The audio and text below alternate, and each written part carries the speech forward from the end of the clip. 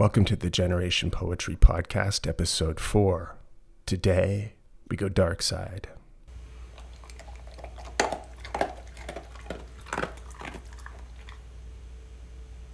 We're talking about fear, threats, shadows. The voice of futurist Brian David Johnson. I was stunned because you said it's so satisfying to hear that sound, and then I didn't hear it. Yeah, I'm still here. Is he gone? Okay. Oh, okay. Yeah. Rudolf Arnheim, A Psychology of the Creative Eye, Art and Visual Perception. This is from page 20. Why balance? Why is pictorial balance indispensable? It must be remembered that visually, as well as physically, balance is a state of distribution in which all action has come to a standstill. Potential energy in the system, says the physicist, has reached the minimum. In balanced composition, all such factors as shape, direction, and location are mutually determined in such a way that no change seems possible, and the whole assumes the character of necessity in all its parts. An unbalanced composition looks accidental, transitory, and therefore invalid. Its elements show a tendency to change place or shape in order to reach a state that better accords with the total structure. Under conditions of imbalance, the artistic statement becomes incomprehensible. The ambiguous pattern allows no decision on which of the possible configurations is meant. We have the sense that the process of creation has been accidentally frozen somewhere along the way. Since the configuration calls for change, the stillness of the work becomes a handicap. Timelessness gives way to the frustrating sensation of arrested time, except for the rare instances in which this is precisely the effect the artist intends. He will strive for the balance in order to avoid such instability. Of course, balance does not require symmetry in which, for example, the two wings of a composition are equal in the most elementary manner of creating equilibrium. More often, the artist works with some kind of inequality. In one of El Greco's paintings of the Annunciation, the angel is much larger than the Virgin, but this symbolic disproportion is compelling only because it is fixated by counterbalancing factors. Otherwise, the unequal size of the two figures would lack finality and therefore meaning. It is only seemingly paradoxical to assert that disequilibrium can be expressed only by equilibrium, just as disorder can only be shown by order or separateness, by connection.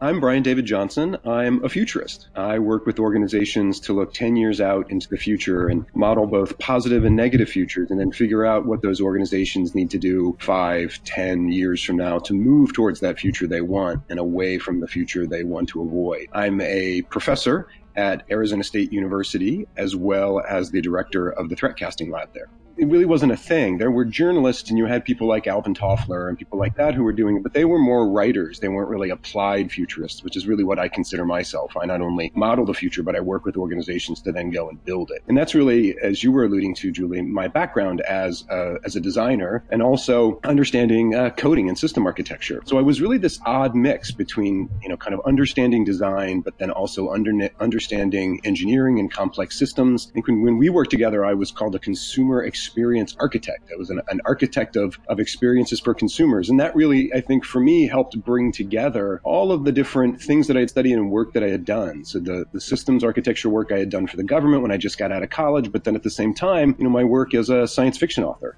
as well as I'm working at a design agency that helped to design set-top boxes for the UK and Scandinavia. So it really was this sort of coming together of all these things that I had been doing for many, many years. And it really kind of landed at Intel because, Julie, as you know, at Intel, it takes about 5 to 10 years for them to design, develop, and deploy a chip. So they needed to know what people wanted to do with a computer 10 years from now so they could start spending billions of dollars building fabs to go and do it. And that really kind of tapped into all my different expertise and background. I love talking to my students now and they talk about, human-computer interaction as if it's like a thing. And it is a thing. But yeah, back when we were doing it, we were inventing the thing. And people thought we were crazy because they had never really thought or gave two shakes about how humans and computers would interact. These things, you have a keyboard, that's how you would interact. So yeah, it was definitely cutting a new trail back then. The area of sort of the intersection between technology and entertainment, that's what really made me at Intel, right? I mean, we did this project, right, looking at the future of TV back in 2004, 2005, looking off to the far off future of 2015. And I remember going and presenting out, and Julie, you were probably in the room, right, when we were there with all of Intel's corporate executives from the CEO on down. I remember presenting out saying this crazy thing that human beings 10 years from now will be watching movies on their phone. And this was before the iPhone. They almost asked me to leave the room. And that's where Justin Ratner, who was the CTO at the time, pulled me aside and said, you really pissed a lot of people off in that room. Keep going. And that was the thing that sort of then, so I would sort of let go to kind of go and really push not only the research in that area, and like Julie was saying, taking from the human-computer interaction work that we're doing, but really pushing it to sort of understand what the experience would be, what it would feel like to be a human 10 years in this far off future of 2015, and what would it feel like to live with technology and entertainment? And that was really that project. It turned into a book called Screen Future. Well, it really, as with most things, it starts with the people. So it was you, it was Massey, it was getting to know Jeff. For me, everything's about people. That's what most entrepreneurs and startup people will tell you. Any good manager will tell you. It's always about people. So that's why I sat down in the lobby of a hotel in London, because Julie, you and Massey said, hey, we want to talk to you about something. And we sat down and we started talking, and you started telling me what you were discovering.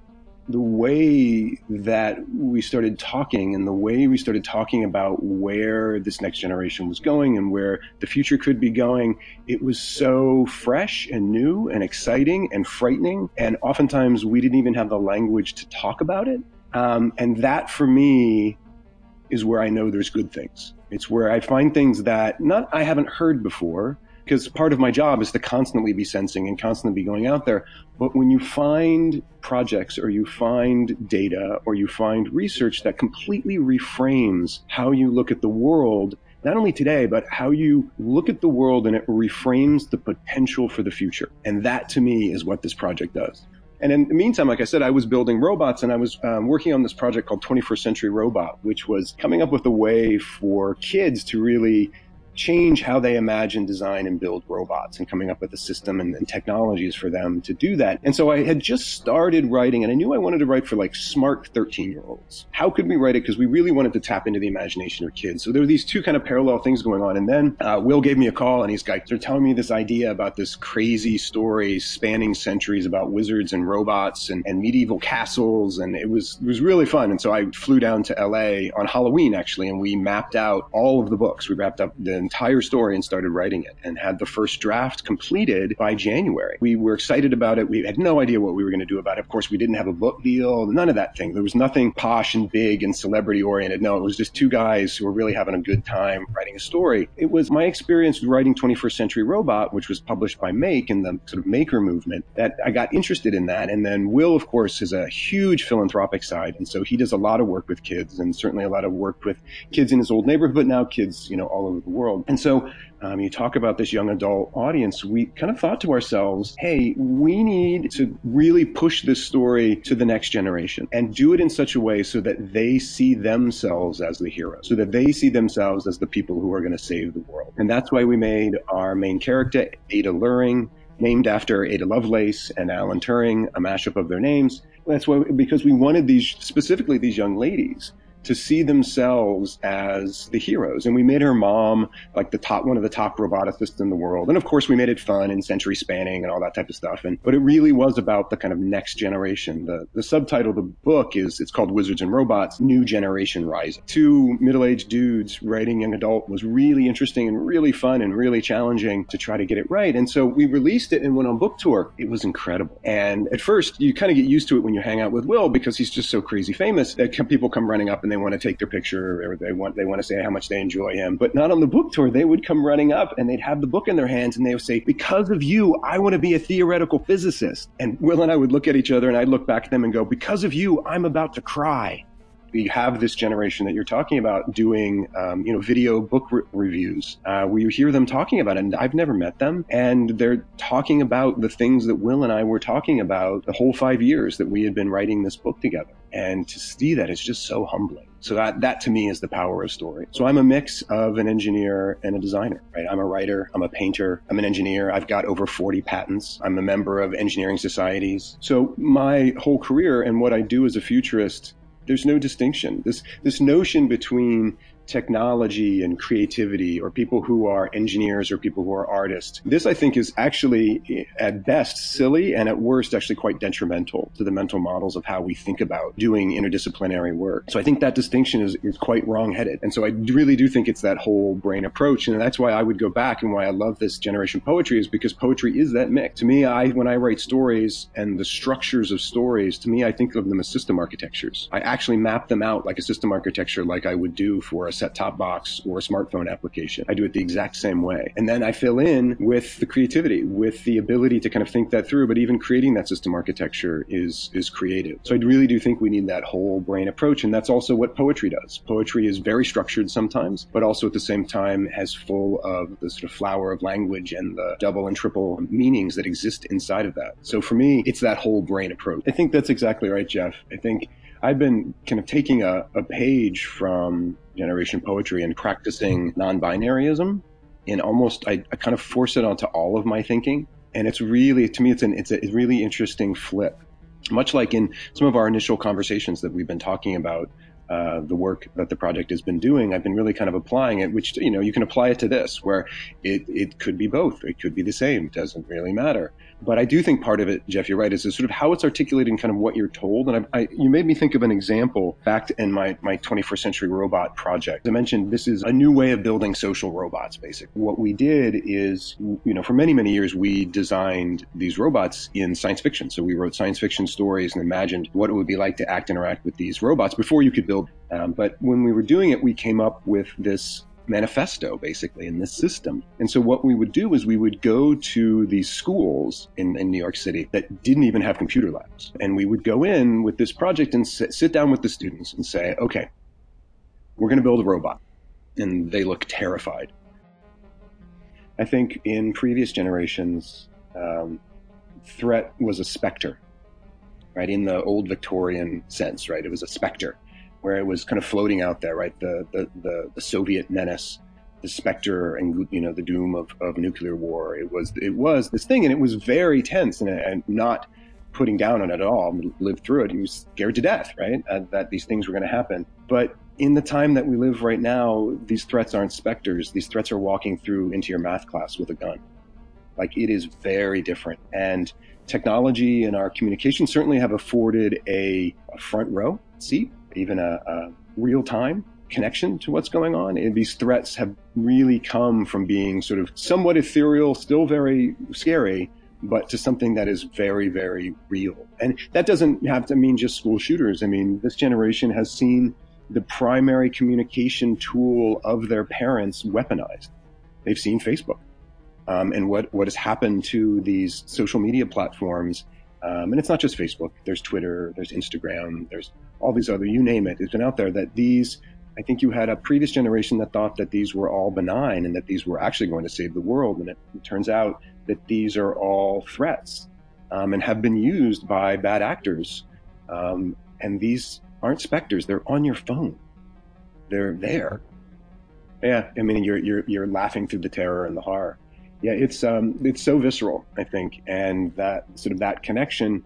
And you also begin to see that with this generation, them stepping away from social media, right? That you see people stepping off of Facebook. You see it redefining. Even some of the statistics show that, this coming generation values physical things, actually books. Books are back, baby. So it's, I think you're right. I think we're at this time where, coming from the 20th century into the 21st century, in this tide of the PC revolution, the internet revolution, and the mobile revolution, right? It is really reshaped. Certainly, it's reshaped our society, and we've talked about that. People have talked about it ad nauseum. Only recently have we started having these conversations about the threats, about what it means, the dark side of that. And that's sort of one of the reasons, actually, I stepped down as a chief futurist at Intel to start this threat casting lab, as we began to see what we need to envision these. We need to think about what could go wrong. There's nothing wrong with thinking about these dark futures, but then you can actually start taking action against them. And this is also what that generation, I think, is beginning to see that. They are slowly becoming turned on and flipped on that they can take action against these threats, but you have to be able to envision them. And you have a previous generation that said to themselves, oh my gosh, I never thought anybody would use this in that way. Right? You have executives from Silicon Valley companies sitting in front of the United States Congress saying that. Okay, we understand that. And coming up from that generation of builders as well, myself included. Now, granted, I had been working in threats for a while, but I do think that there's a responsibility there that you can't say that anymore. And so I think in that way, that this generation coming up has steeled against that, right? That notion of steeling oneself against fear. I do a lot of work in fear, running a threat casting lab. And that's one of the things that you can go and look at, whether it be first responders or people in the military, when you do training, one of the things, how they, fear is a physical, mental, visceral reaction that we have in us, that it's going to happen, right? You will just be afraid. And what they teach these individuals as they're training them is how to steel themselves against it. So they go through drills. They go through being scared to death. They go through being thrown out of planes. They go through nearly drowning. They go through all these different things as a training to steel themselves against it. So when something does happen, they've been here before. I certainly never hope your son ever has to see a beheading or be anywhere near that, but he's been here before. And there's power. There's power in that. Now, I think it needs to be purposeful, and that it's not being a voyeur. It's actually, you want to actually then take action against it. But that's one of the things I've been very excited about. One of the things that in my work in my threat casting lab, currently doing work in disinformation, misinformation, fake news, information warfare, if you will, and looking at what happens when the truth no longer equals the truth. And this is things like deep fakes and fake news and all that. But one of the things in the research that we've been doing, and really actually, Julie, because of the work from Generation Poetry and some of the early results that you've had, thinking about that actually, that this generation has lived in a post-truth world. That this generation has grown up, their entire lives, even before they were born, have been documented on Facebook or on the internet. And they know that that's not them. That's not their truth. That's not true. That's their parents' crafting of their narrative. And especially as they start to come of age, they start to realize, well, that's not me. And I believe, Julie, you've even pulled some things of saying you've had people who've done some writings and some young people who have sort of talked about this, that they're actually upset. They're like, I didn't give you permission to do that. So they understand that truth is malleable. And so for me, who better to combat this world where you can be shown a video that is showing you something that is 100% not true and it looks 100% real. That I think actually this generation is steeled against that and understands, and they're really poised to take action. And I think that's, to bring it back to Generation Poetry, I think it's just that. And so let me pause a moment. So there's a mental model that I have used for well over a decade now in thinking about threats and thinking about these sort of dark spaces and technology in general. And what I tell people is, you can't build a hammer that is sufficient enough to build a house that is also not sufficient enough to bash somebody's head in. We're all not walking around with hammers in our heads. Why? Well, it's because we have culture and we have ethics and norms and laws that surround us as human beings that say, hey, bashing somebody's head in is not cool or illegal or bad or wrong. And I think that's the thing that we forget when it comes to these technologies. And it comes to really anything from government. It can be local government, national government, military, it doesn't matter. That there's always going to be threats, right? There's always that flip side. But it's up to us as human beings to create those cultures and norms to say what we accept and what we don't accept, and what's cool and what's not cool, and what's acceptable. And I think that's what this generation is starting to do. And that's what I really hope from this project is that we start to give it a platform, give them a voice to start to document it so that we can start to make that culture change, because we certainly need it. And we're just at the beginning of it.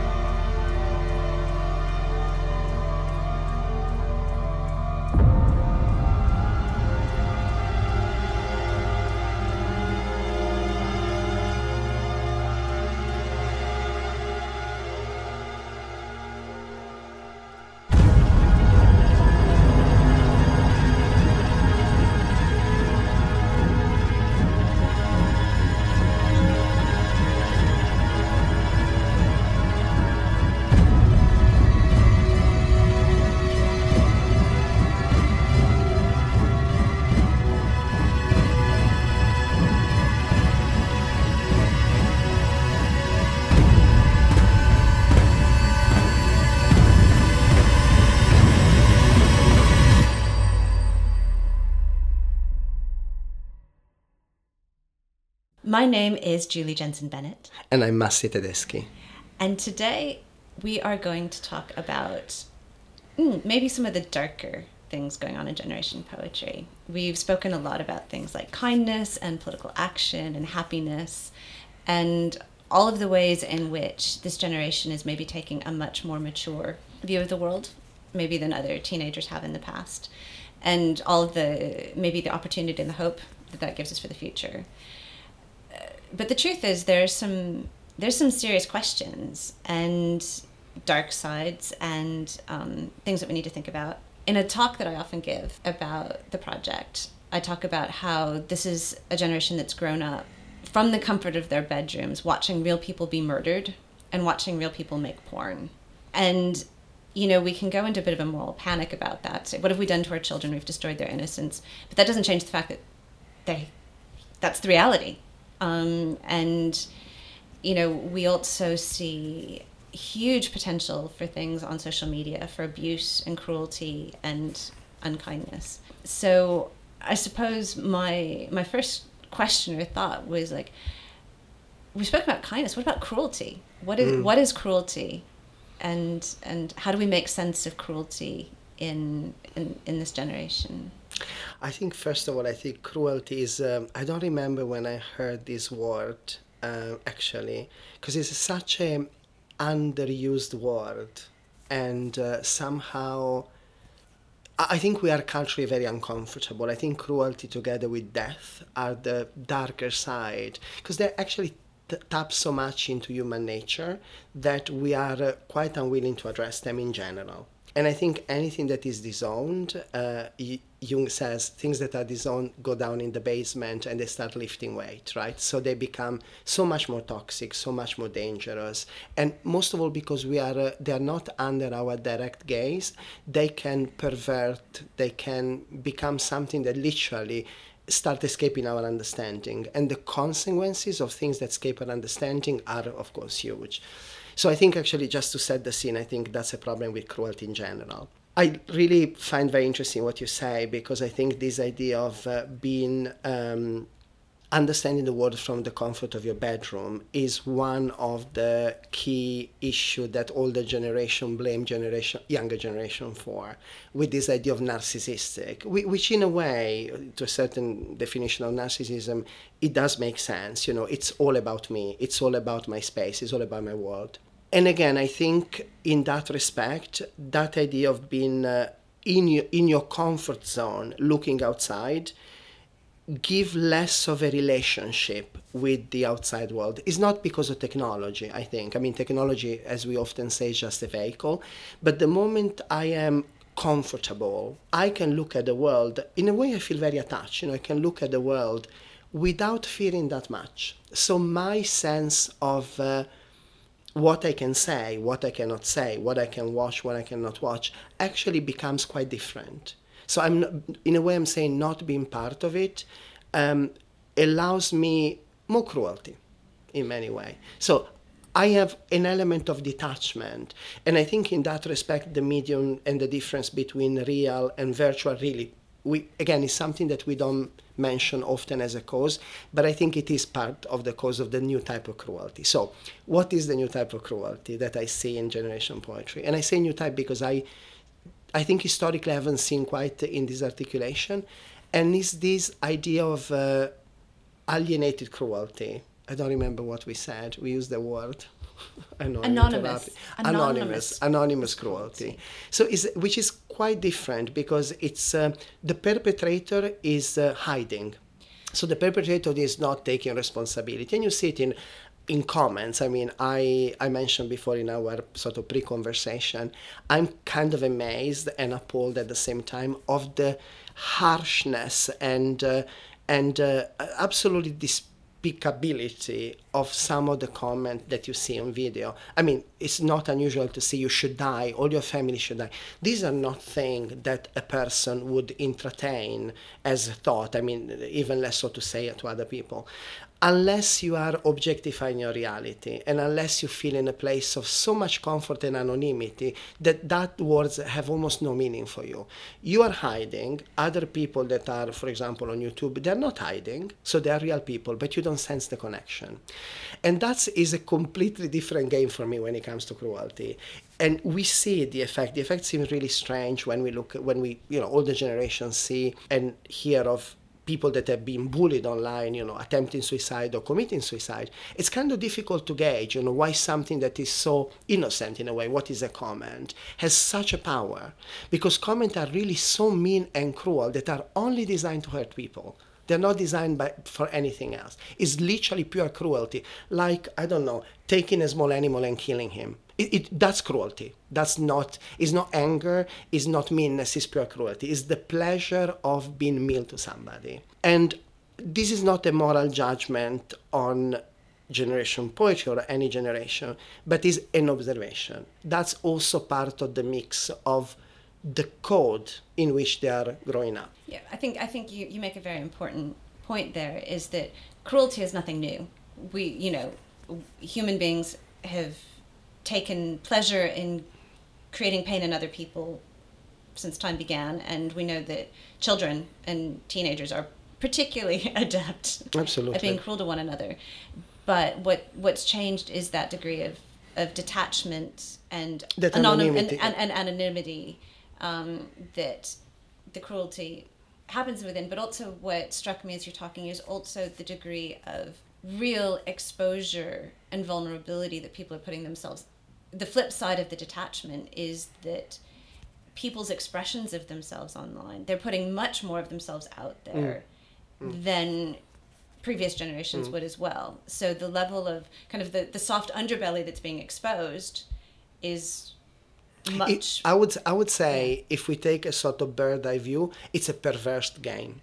Mm-hmm. There's an element of perversion. So although the temptation, and a way to read it is to say there are innocent people presenting themselves and there are cruel people attacking them. In a way, it's also probably true. There's also a perversion in that game. There's almost a masochistic pleasure. Again, I don't want to make generalization on behavior of a generation or anybody, but it's really difficult not to see this dance having some form of pleasure. It does create a form of entertainment. You cannot post and be vulnerable continuously with this kind of cruelty against you without somehow finding some masochistic pleasure. This, again, I want to say it again, it doesn't discount victim and perpetrator. There are perpetrator and victim. But I cannot imagine that vulnerability and betrayed trust will lead to repeating the same behavior over and over. So, and I think in that respect, that perversion is something, this type of game, in my opinion, in such a large scale, it's a new game. It's a new game of pleasure. Because, sadism and masochism, they've been linked to sexuality for a long time. And I think there's a little bit in that exchange, there is some form of visceral pleasure. It's quite unspoken. I think it's more observable in behavior than in conversation that I had with Generation Poetry. Can you tell me a few of those observations? Yeah, as I said, I think for me is this kind of almost showing the weaker side. It's not just people talking of themselves or putting themselves out there. I actually see a genuine and probably an attempt to be more themselves, but almost revealing a wound. And revealing a wound is in talking about their fragility. Showing, for example, themselves as being non-conventionally, attractive or the right weight, and sometimes impersonating this character that are almost attracting criticism.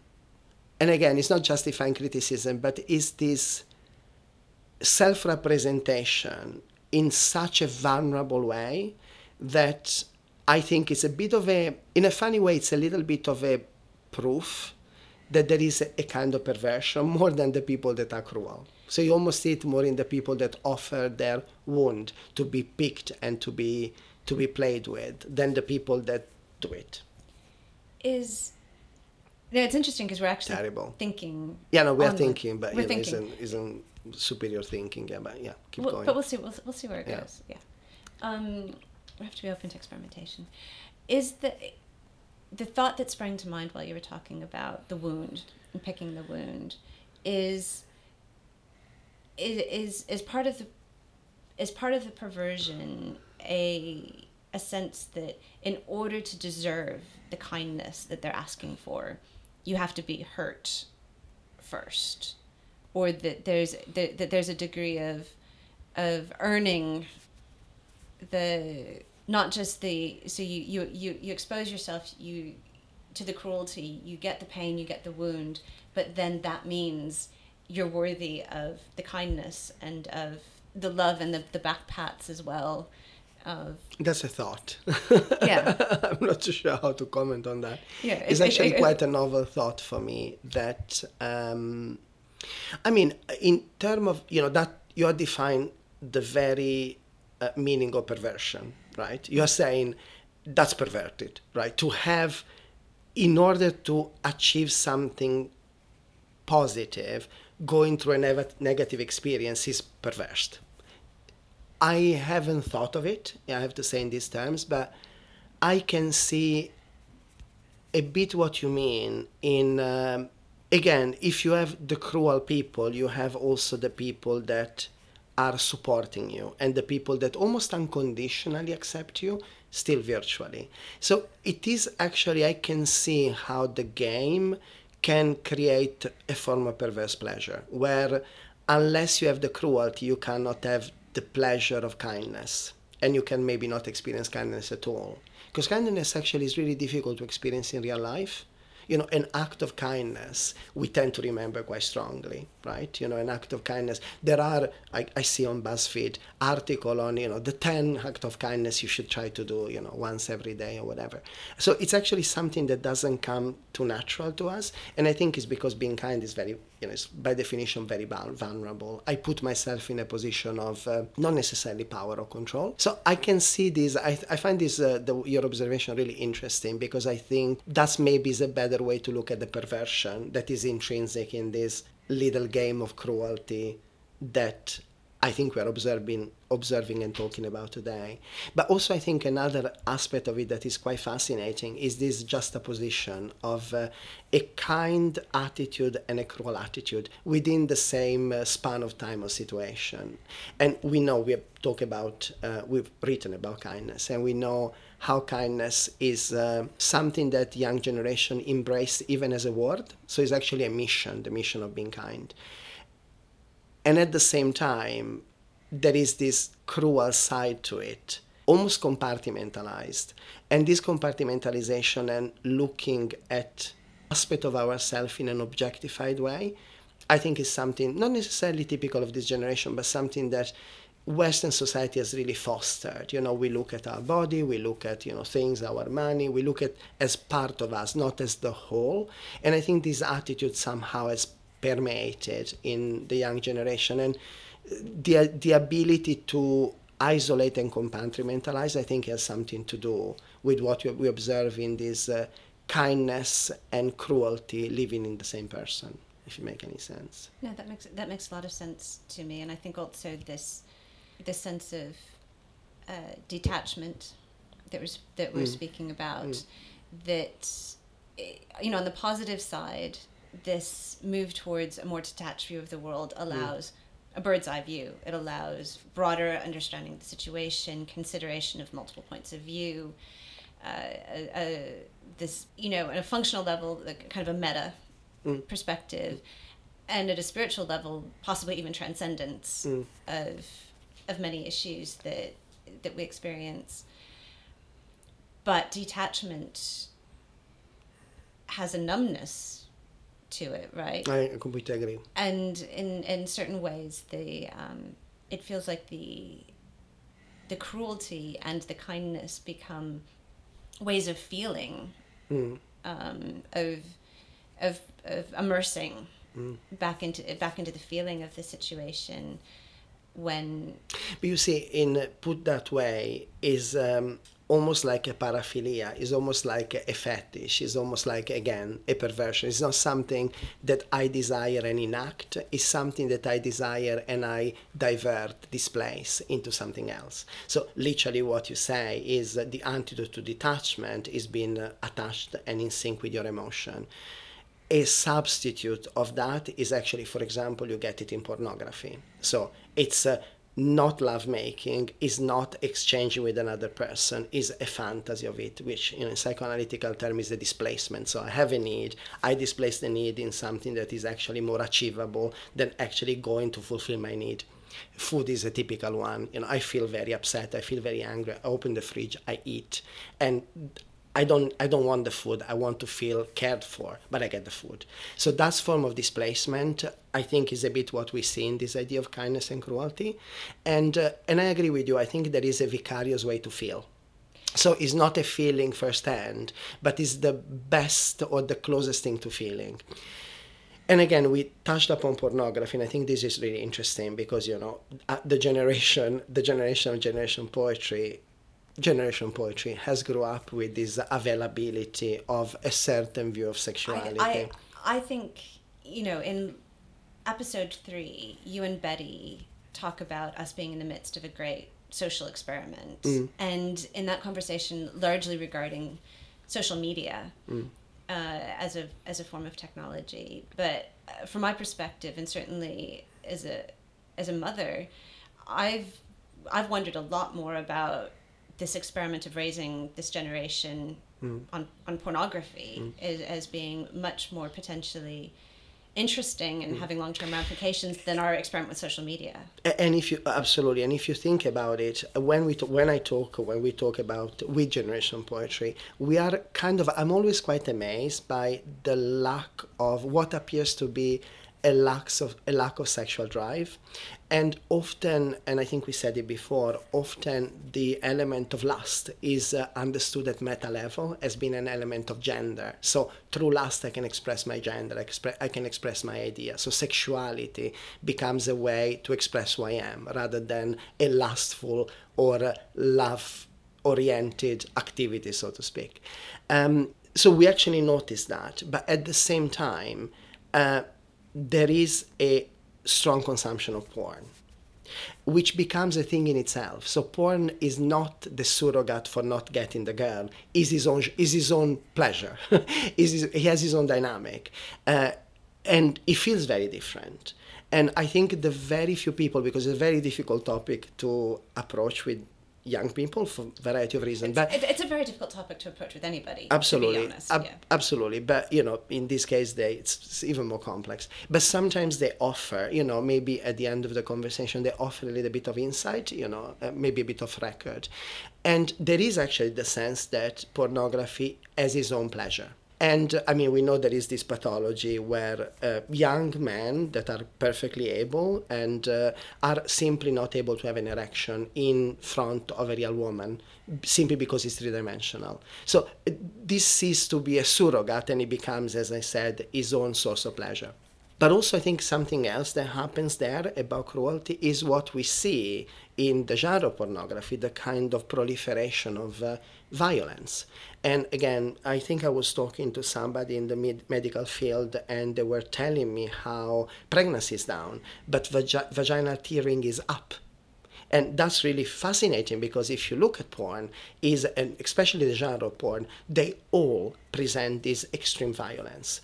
Almost a cruelty toward the body of somebody else, but a cruelty that I wouldn't imagine that people will do in real life. Or, well, actually they probably do if there's vaginal tearing. But I think overall there is a sense that if you see it, and if you see it with a sense of disembodiment, it's kind of okay. And it doesn't contrast with your very meta-level awareness of genre, or gender, with your awareness of gender. And I think, again, in that you have a bit of a perverse dichotomy. So people that can contemplate things that are so different within the same unified self. Yes. So if I think about possibly not the actual experience of teenagers discovering sex over the millennium, because we know there's like a strong agricultural bent to how people learn, so you learn by watching farm animals or kind of the circle of life around you. But if we go to that highly romanticized, kind of 50s, 60s, 70s view of teenage sexuality, there was sort of that ideal that you were just sort of experimenting to figure out what felt good. If it felt good, you do more. And if it didn't feel good, you do less. And instead, we have a generation who were first exposed to sex in a way that inherently is violent, cruel, and sees people not in pleasure but in pain, but marketed as pleasure. And so this crossover kind of effect between pleasure and pain. I don't know exactly where I'm going with this, but it goes back to, I guess, that point of re-embodiment of detachment to feeling. Yeah, but I think actually this tension, I think you pointed out before, and I think you're very correct, this tension between feeling and not feeling, and apathy and detachment and cruelty is something that we definitely see. And when I say definitely see, is the combination of what we observe in culture and what we hear firsthand when we research and understand and try to understand generation poetry through our interview. Literally, you observe that. I think understanding the implication of that, I think, is much harder. And I think in a way is a little bit the general aim of the Generation Poetry Project. I think it's something that has not been codified quite as yet. And I think it's something where questions need to be raised. And again, it goes back to Generation Poetry game of hide and seek with all the generation. They present themselves as very meta and very woke, and definitely they are. But in this presentation, there is a exclusion of, and it's palpable for me when I interview generation poetry, this a bit alienation from the wild side, a little bit of this alienation from the deep desire.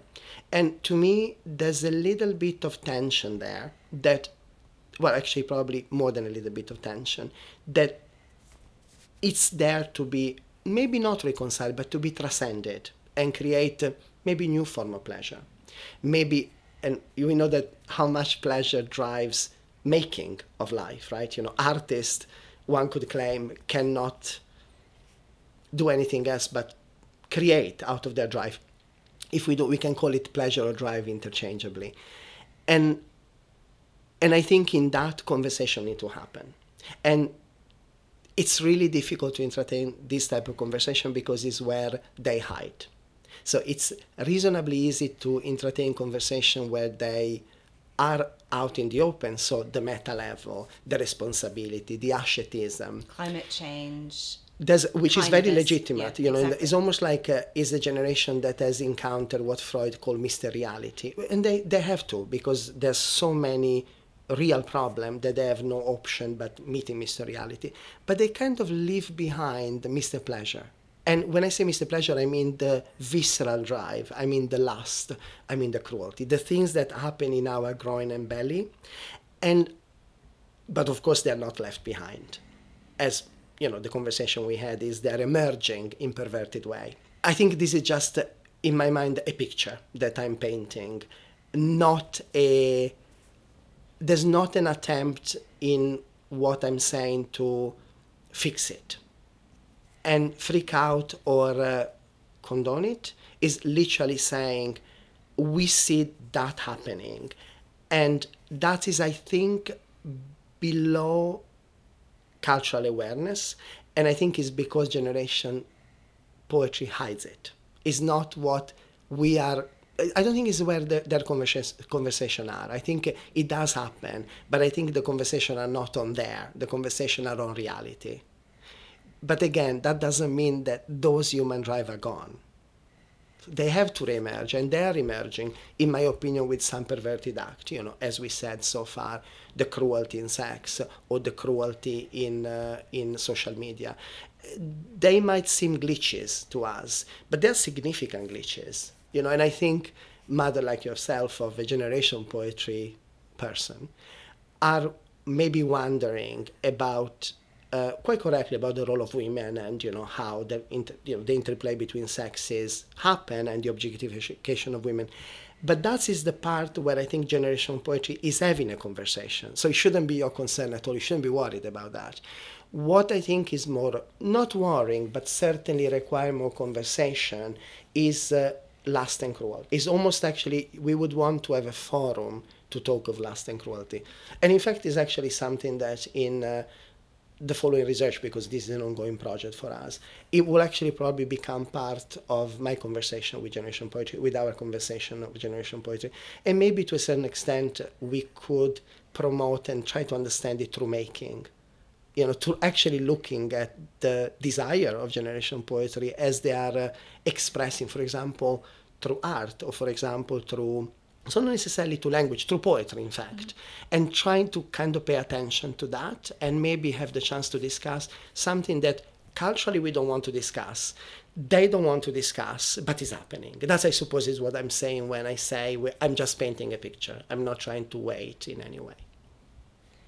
Great. So we've gone from kindness and happiness and pleasure to lust and cruelty and it made complete sense to me. Perversion. It made complete sense. It's all in the same line. It is all in the same line. And we cannot just decide to look at what we like. We need to look at all. I agree.